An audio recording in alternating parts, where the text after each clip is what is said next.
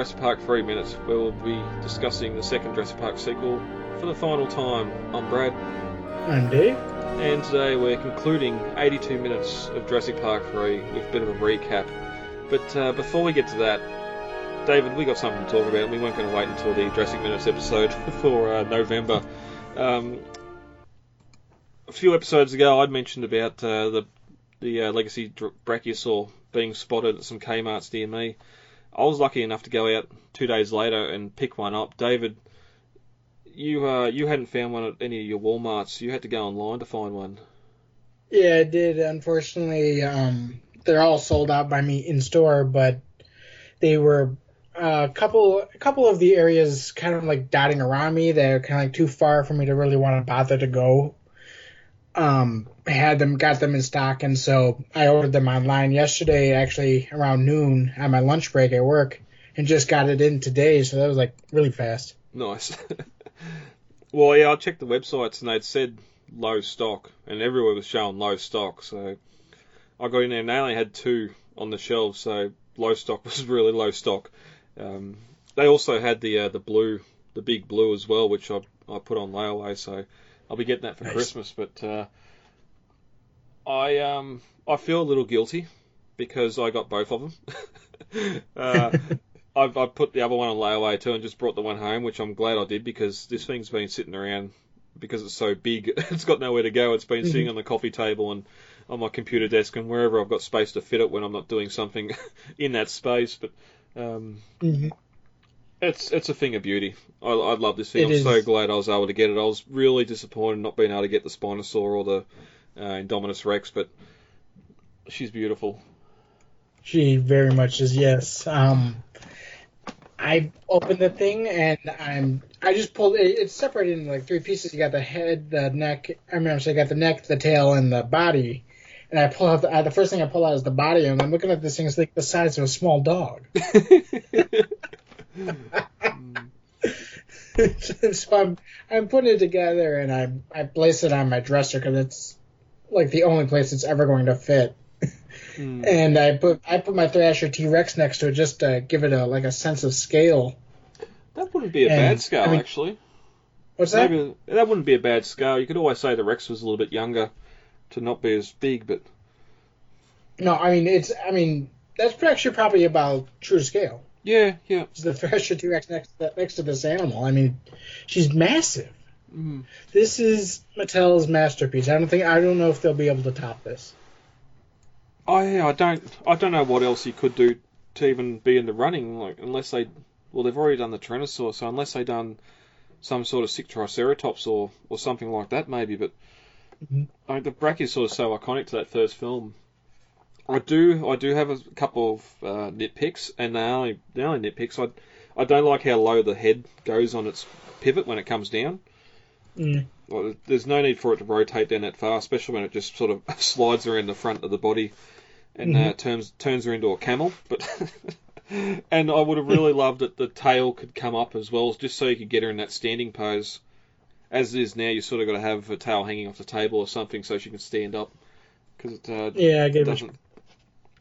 Yeah, but apart from that, like the box art is beautiful. I'm not throwing that box away at all. No, no, I'm keeping the box too. How much do you pay for it?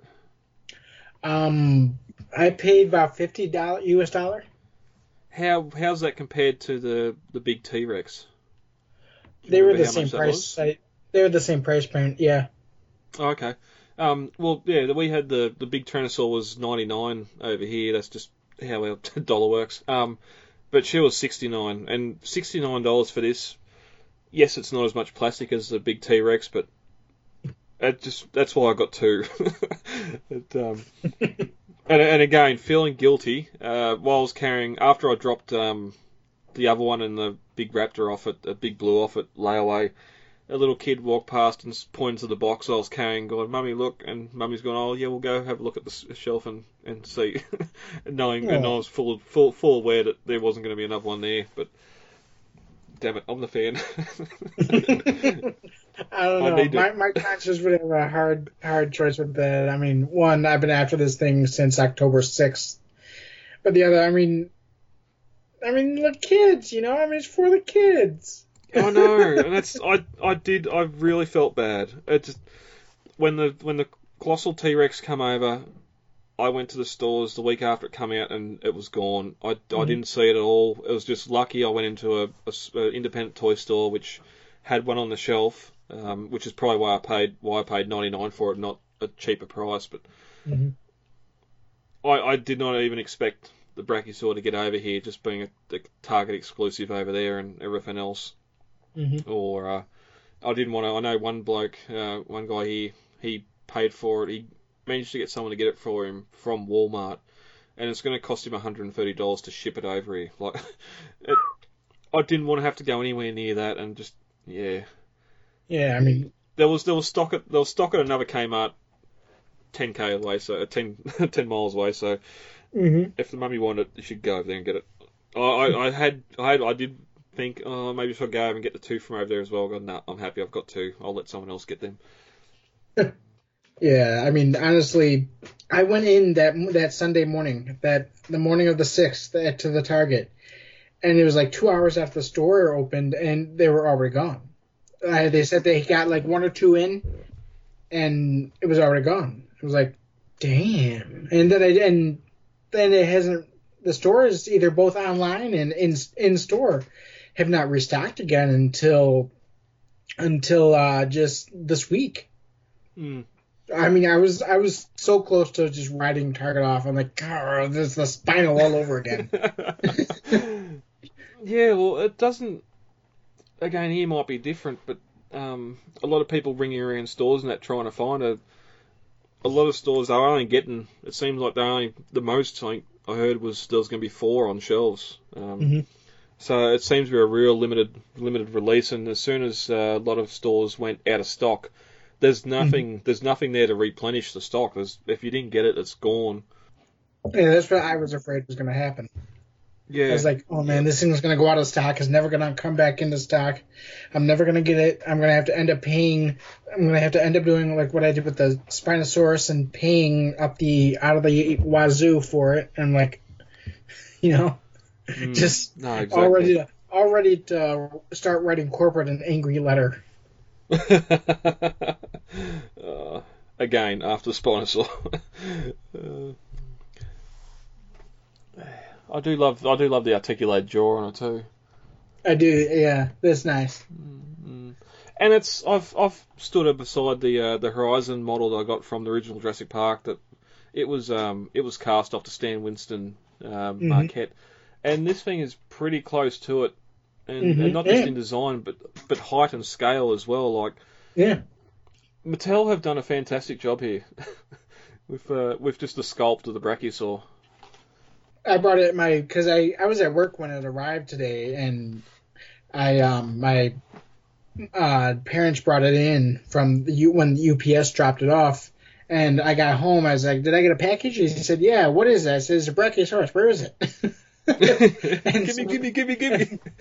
I was, and so I ate dinner, went upstairs, opened the box and put it together, and I was just staring at this thing, and I brought it downstairs. I said, if you were wondering what was in the box, this is what it was. And the thing's like 4 feet tall. I look at it, my mom looks at me and says, "How old are you?" I said, "Well, technically it's studio scale."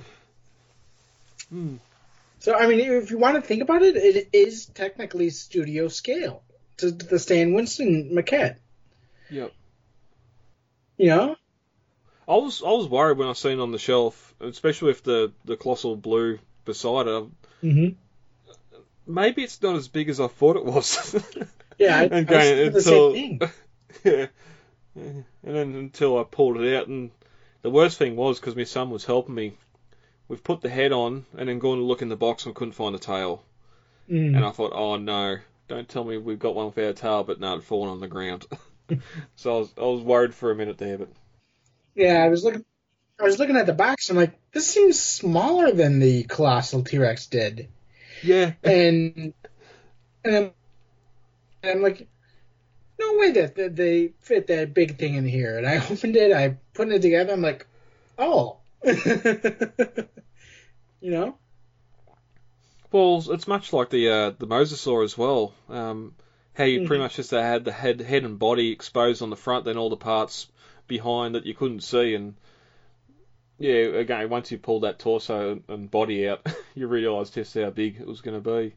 Yeah. Um, Yeah, like I said, I mean the torso is quite literally this. I've seen dogs smaller, you know. My dog's smaller. My little Jack Russell is smaller than this.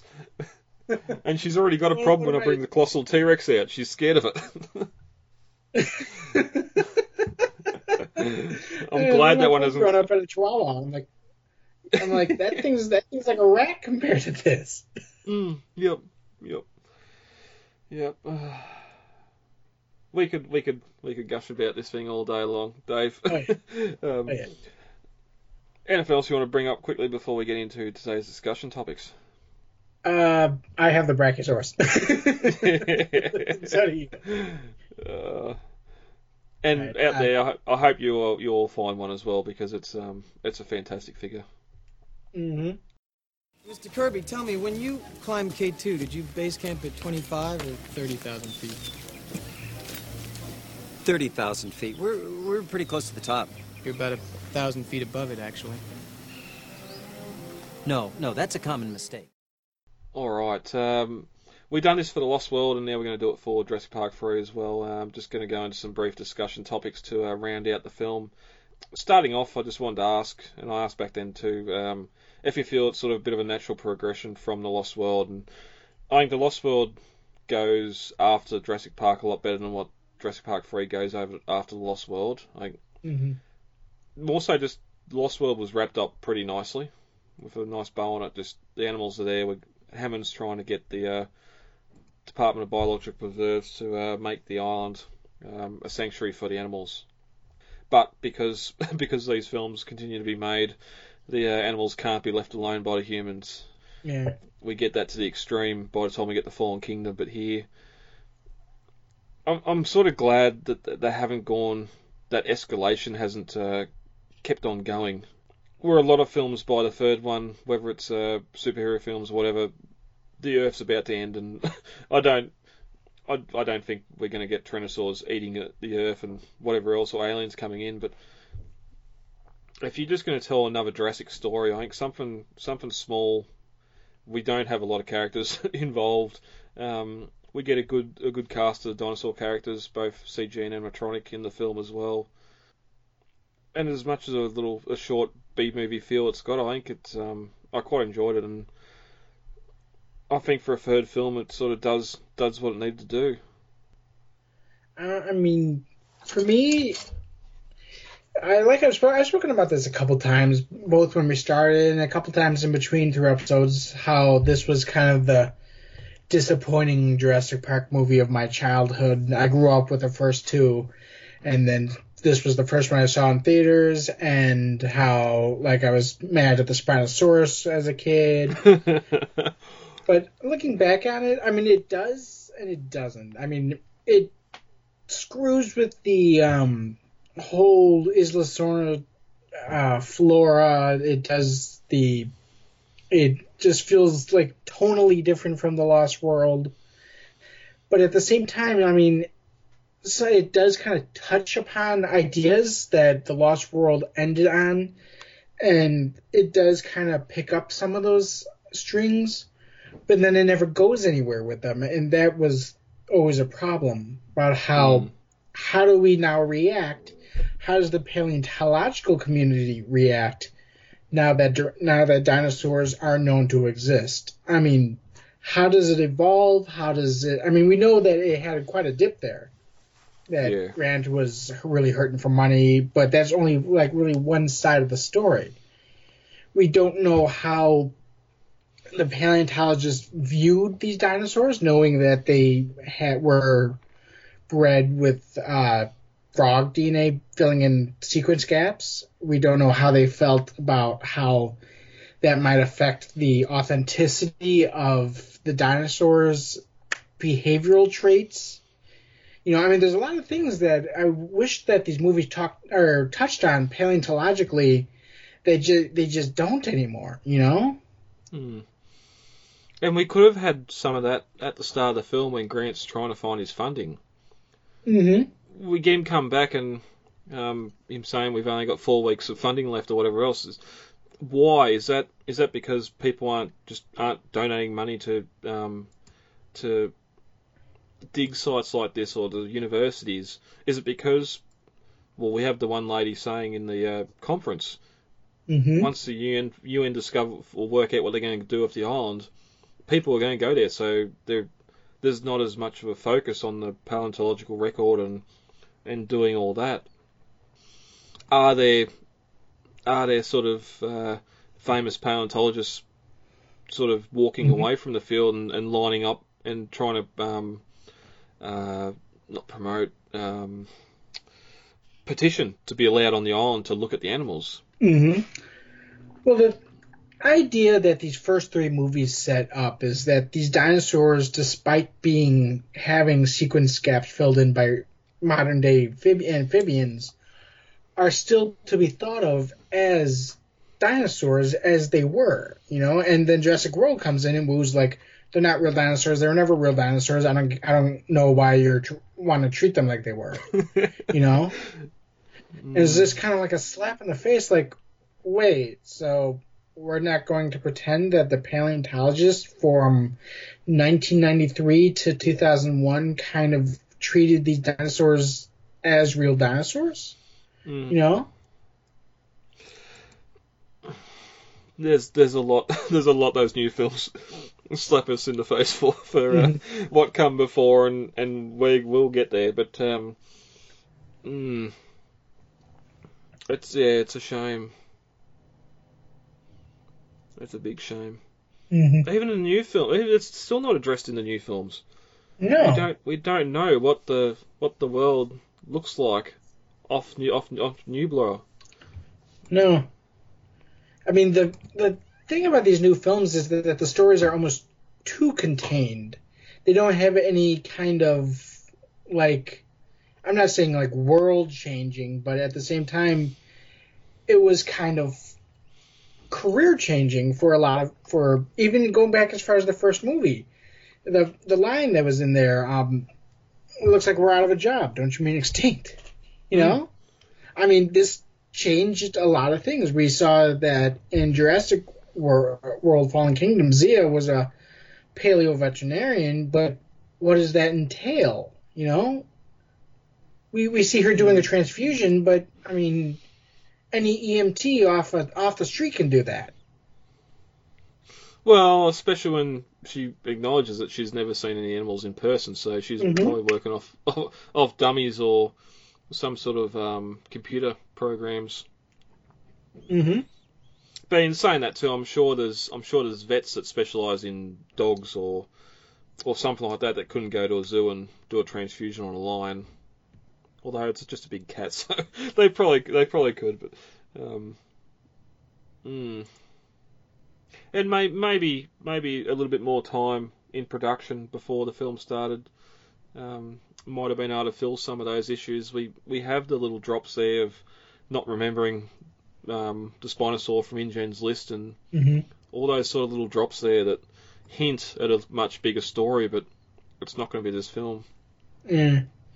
And that's probably one of the more disappointing things about this movie is, like you said, how nicely The Lost World wrapped things up. And then this thing comes in, asks a bunch of questions, and never answers them. And even going to now, most of these questions are just never left answered, or just left unanswered. They're never, I mean, even Isla Sorna as its very existence is still kind of a ambiguity going as far. I mean, we know that it's purchased by Masrani with AC around the clock UN and ACU vigilance, and it's kind of implied that they took dinosaurs off the island to stock Jurassic World. But it's never said how many dinosaurs they took off. If it's completely devoid of dinosaurs, what happened? I mean, they kind of touch upon it in the viral campaigns. But even Jack Ewins, who wrote the viral campaigns, admits that he purposely left it ambiguous so he doesn't kind of step on toes, you know? Well, and with a third film coming out, you can't say something and have the third film completely contradict something that that is wrote, even though he was under the given the go-ahead by Universal, and that's even there. Like, a lot of that marketing stuff, sort of, again, like this film touches on stuff and doesn't answer it at all. Just gives you little nuggets of information to perk your interest, and it's like, well, where's the rest of it? We went back to, or even the stuff surrounding this film. We learned that the survivors are interviewed and paid off to be quiet. We know the Pteranodons get to Canada and Hoskins goes in and contains them. But apart from that, like, as you're saying, end of Lost World, Sorna was getting set up as a preserve. These animals need our absence, not our presence, to survive. Here, they get to the island, they're rescued from the island. Surely the Navy is saying this is the last straw. We're not going to keep on doing this. But there's no outcome out of it at all. And sadly, this is the last time we see Sorna, which makes it even more frustrating. I have a theory that there are two kinds of boys. There are those that want to be astronomers and those that want to be astronauts. The astronomer, the paleontologist, gets to study these amazing things from a place of complete safety. But then you never get to go into space. Exactly. It's the difference between imagining and seeing, be able to touch them. That's all that Billy wanted. Alright, moving on. Favourite characters. We don't have a lot to pick from. I do love seeing Grant back here, and it's sort of seeing more of it's not just cranky old Grant, we got that PSD. He doesn't want anything to do with the islands, but is sort of roped in voluntarily under the ruse of being paid money to keep his dig site going, but then gets stranded there and realises he's doing it all for free. I think the one good thing in this film is the fact that they got at least one returning character to come back. If Grant wasn't here, I think there'd be a different story with the enjoyment of the film. Yeah, I agree. I mean, this movie would be without Grant, it would be very almost like B-movie level. You know, it almost seemed fan fiction on that kind of level. You know. Yeah. Well, your favourite character doesn't even survive the film, so who do you pick for your favourite character? I pick Udesky because, I mean, of course, Grant is kind of almost the default. You love Grant, you like him in this movie, but there's not a lot of new characters in this movie that are likable, really. Cooper's an ass, Amanda's an idiot, Paul's an idiot, Eric's the super kid. Cooper's, I don't know, I already mentioned Cooper. Nash is kind of just there. He's not even really in the movie for like 5 minutes. And Billy's an ass. Udesky's kind of the only guy who's, I mean, you feel for the guy. He was a booking agent. He's not even supposed to be there, and he's stuck in this situation. And he's just like, I mean, plus I have a soft spot for Michael Jeter. I think he's a fantastic actor. May he rest in peace. And I think that he did a good job with what he was given, you know? Yeah, I think that having the actor behind the character as well, like, you said Paul was useless, but just having William H. Macy, some of those moments we picked up on during the film where he's trying to get his backpack buckled up and Udesky sort of catches him doing it and he just gives that dull stare and Udesky helps him out. And some of those moments are great. And it's even Udesky himself. It's a real shame we didn't get to see him go out and see that cut stuff. Him trying to fight off the Raptors and not just be dead on the ground. Hey, like you said, Paul Kirby, I mean, William H. Macy is a great actor, and he's clearly doing the best he can with what he's being given. Like, I mean, the character is written like such a bumbling idiot that, I mean, William Macy can do bumbling, but I mean, there's even a point where it's almost kind of condescending to the actors. Yeah. Oh? Yeah.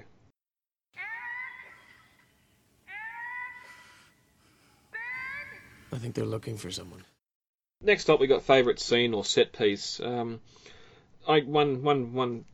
that I really love is the plane crash, just the miniature work there with that crane, the plane sequence of it crashing into the foliage after hitting the Spinosaur. But also really love the lab sequence, just seeing more of InGen's abandoned buildings and just adding more of those pieces to the InGen puzzle.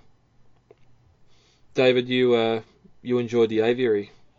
Oh yeah, Aviary has pretty much always been my favorite set and scene in this movie. I mean, the way they filled those sets on for the Aviary, just cutting it and the editing of the scene, just taking all those different set pieces and editing them together is fantastic. Yep. I know if I was thinking about Jay, and when you contacted me to do the conclusion episode here, and I was thinking we should try to contact him, but then I remembered we were doing this in 5 hours, and he might not even answer back in time, you know. Yeah. And the guy always got a busy schedule. But yeah, I know he would agree with me with the aviary scene, saying that's one of the great moments in this movie. Yep. And again, all these are our favourite or best things we liked about it. We don't want to talk too negative about it, and I'm sure that T-Rex versus Spino wouldn't appear on anyone's list for the best part. One of the most controversial scenes in the entire franchise, and now there's some guy going around with a petition trying to get it back get another one in the movies. I'm like, really, dude? Yep. But again, like the whole aviary sequence, it's all practical. We know that massive set was built. For the most part, we have some of the practical Pteranodons there at parts, the baby Pteranodons as well. It is pretty good. Mm-hmm. And it's easily like the most atmospheric scene in the entire movie. I mean, with just all that fog wafting through the canyons and stuff.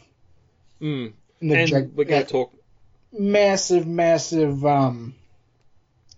canyon set that they got in. Actually, 2 scenes out of that you discovered. Yep, and we're going to get to the score in a minute, but the music matches the sequence as well so well, from Tiny Peckett and Pteranodons to Billy Oblivion. So, but we'll talk about more of the score in a minute. Let's do this one at a time, shall we? Favourite deaths? We didn't get too many. Most of the cast survived. David, you enjoyed Cooper's last stand. Talking first about yours, Udesky and the Raptors, I absolutely, like you said, mentioned earlier, would have been amazing to see the extended scene where he fought back against the Raptors with that stick, only to unfortunately succumb to their attacks. That was probably one of my favorite deaths, but because he was my favorite character, I didn't want to mention that one. Cooper is a really cool death, and not just because it's become a meme on Jurassic Raptor posting.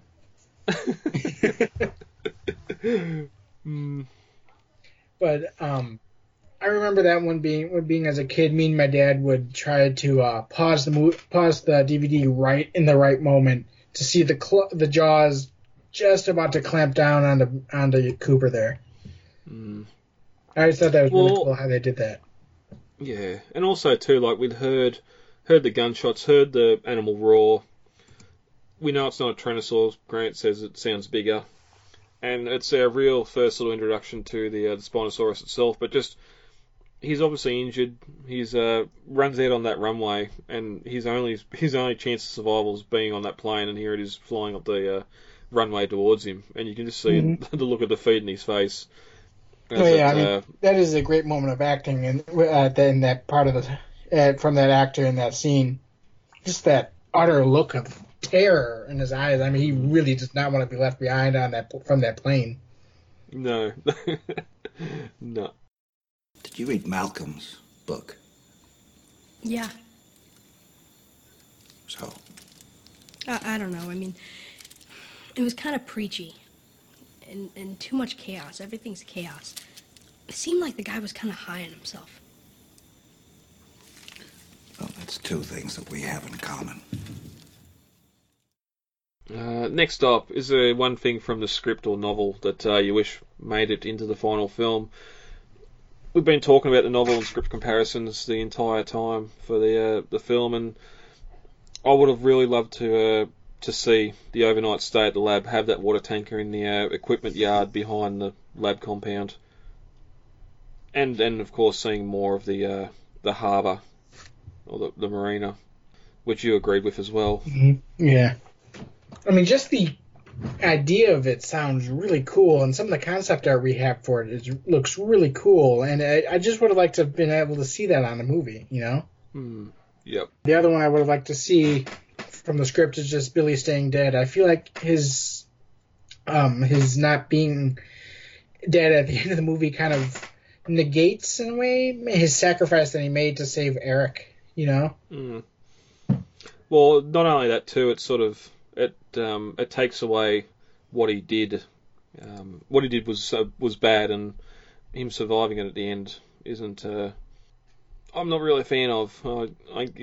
Him staying dead. The film needed that moment of him being killed or taken away by the Pteranodons and not returning. Yeah. Well, like you said, it almost kind of needs that soul to it, you know? And him returning kind of just, like, it's just kind of negates it. Yeah. And then for his only reason to return is for him to return the hat. Yeah. Well, what I always heard was that the actor, Alessandro Nicola, I think his name is, right? Yeah, I think so. he complained to Joe Johnston about his character dying, and so they just rewrote the ending for him to be in there in the helicopter at the end. Yeah, well, as we know from the script, he was written out of it, so don't let your actors dictate how you want to direct your films, directors.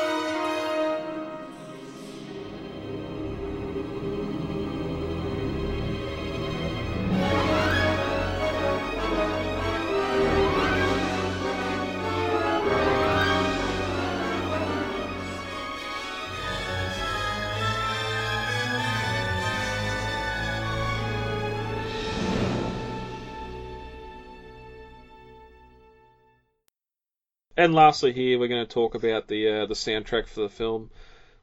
Don Davis coming on to do this over John Williams. It's like a lot of sequels, whether it's original composer coming on to do the soundtrack or if it's someone just taking over.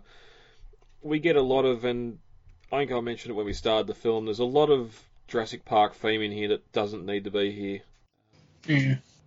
Every time there's some sort of triumphant moment, that JP theme plays, whether it's JP related or not. Mm-hmm. We get a couple of little homages back to the original score, like the I had it open. So I get some titles. The Raptor Room and that with the raptors in the lab. Like it's not the exact to back when we were seeing that first baby raptor, but it's a good little callback to it.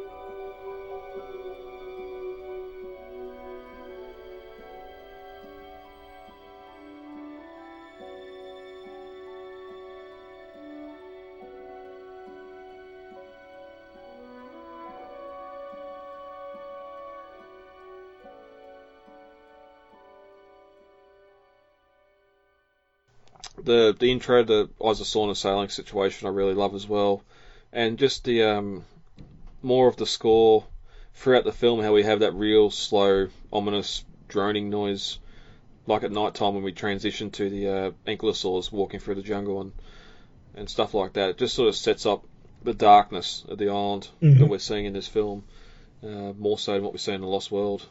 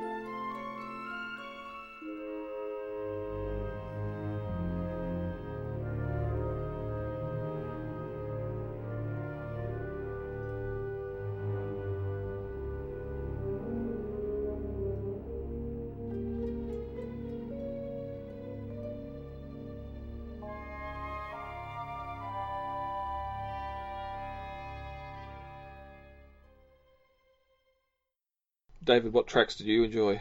I originally put here the dinosaur flyby, but I mean, you are kind of right. I'm gonna actually take that back.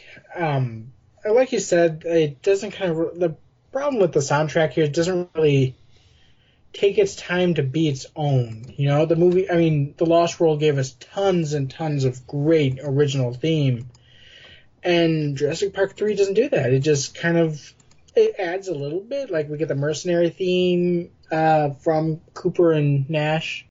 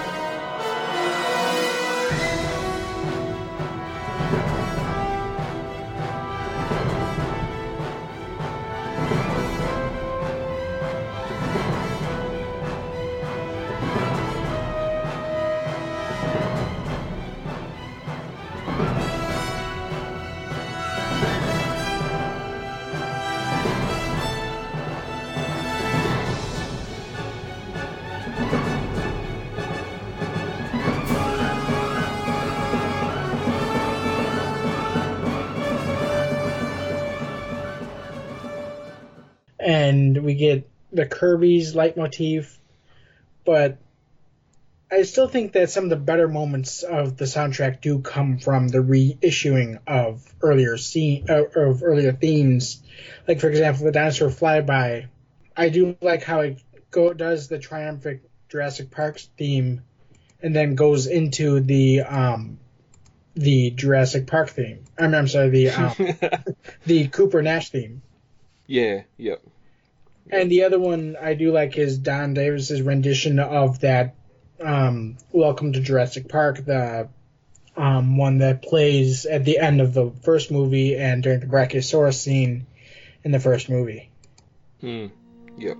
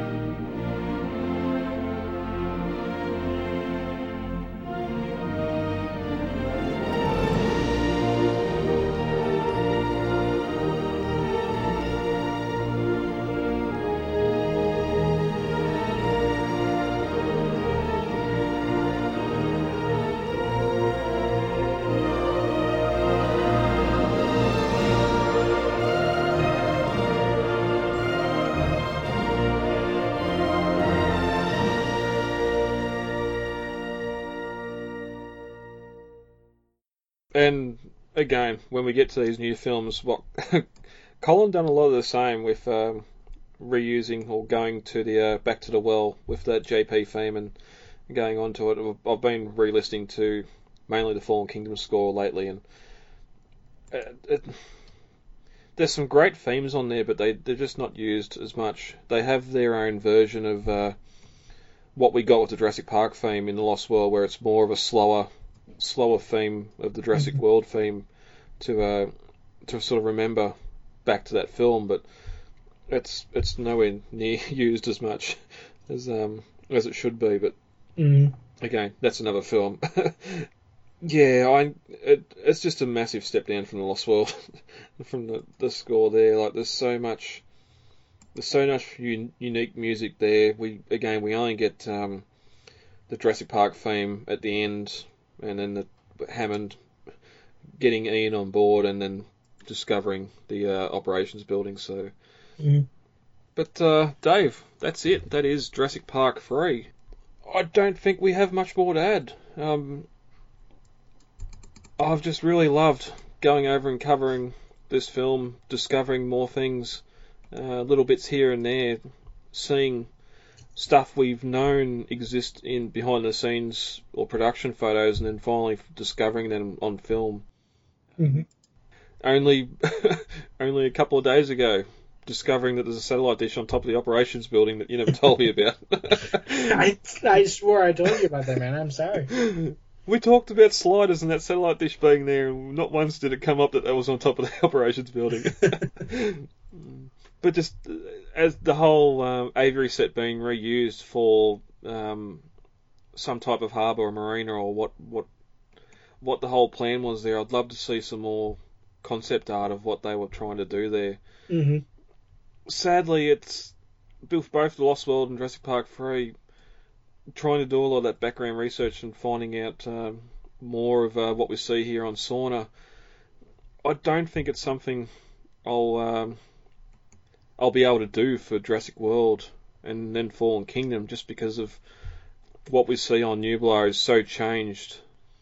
And even rewatching Fallen Kingdom last night, we go from scenes to scenes and complete backgrounds change and stuff disappears and reappears. It's so frustrating.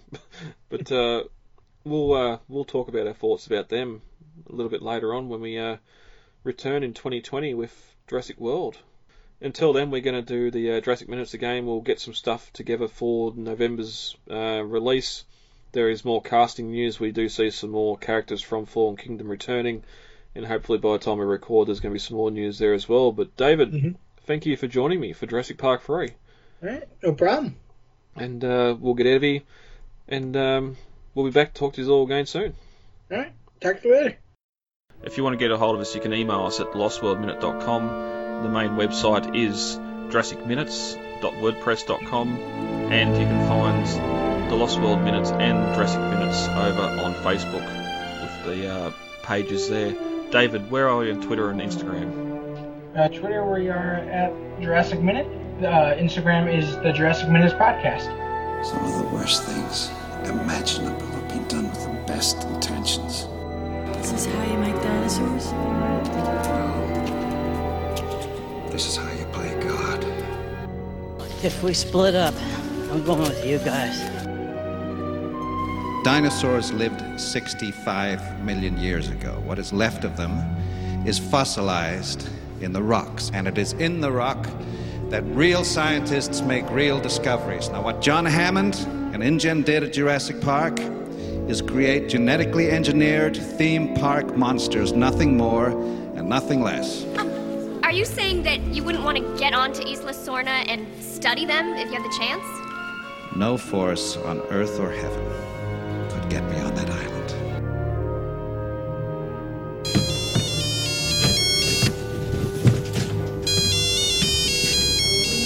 You're Desky. Hello? Charlie! Charlie! Hello? Charlie, take the phone to Mommy now! It's the dinosaur man! Okay.